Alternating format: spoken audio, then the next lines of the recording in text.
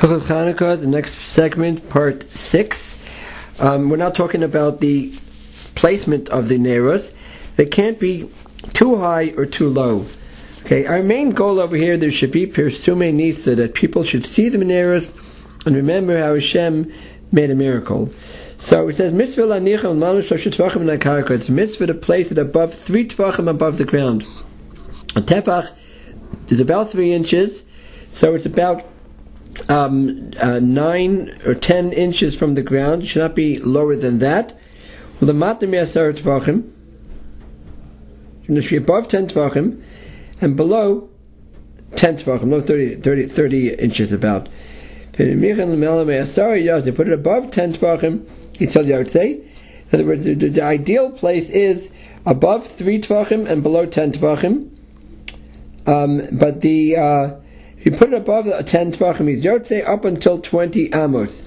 Above 20 amos, you're not yotzei. 20 amos is about 40 feet, because above 20 amos, the eye does not catch it. The eye is not able to see. It's able to see, but you have to look up. And the person walking the street doesn't walk with his head sticking up, and therefore he will not see the menorah. Okay. The issue comes up. Then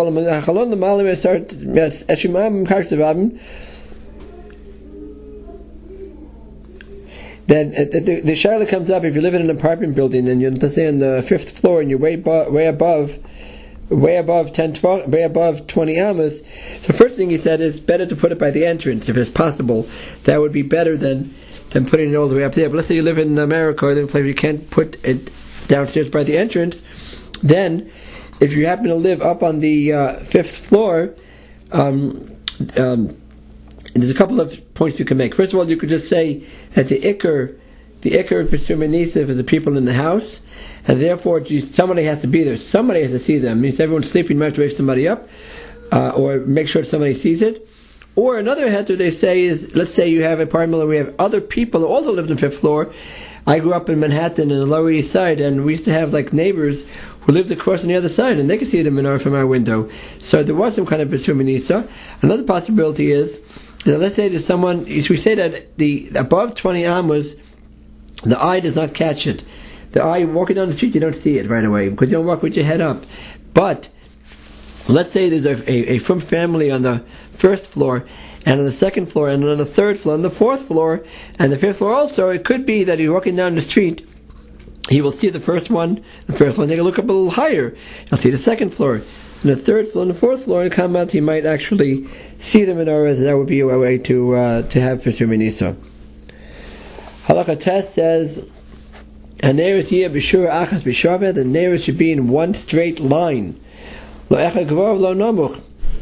Very important, if they make it in a decorative way, that the lights are not on the same level, that is not a kosher menorah.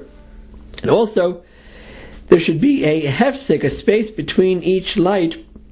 The flame of one should not catch on to the other one and become like a medura, become into a torch if it's so close that the lights will attach to each other.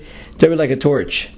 And another point he makes there, if you're using candles made out of wax, also very important to have a hefsek, to have some kind of separation between the candles, because otherwise the candles will warm each other, it will burn each other down and melt each other down before the Zman. That's why it's a little bit of a problem if you're on the 8th night, if you're using those candles that, or even later nights, if you're using the regular Chanuka candles that burn for about 30 minutes, or maybe a little more if you're lucky, if you have them next to each other, it could be a problem because they really could burn each other down. So, or at least make them melt faster than they would have. It wouldn't be 30 minutes. The ikr shares to burn for 30 minutes. On the 1st and 2nd and 3rd and 4th night, you might be able to separate it by leaving a space between them. But on the later nights, it's a little bit of a problem. So you have to or you can buy taller candles, or use oil, even better. Okay, so we have to be careful to make sure that we have the right size and it burns for 30 minutes.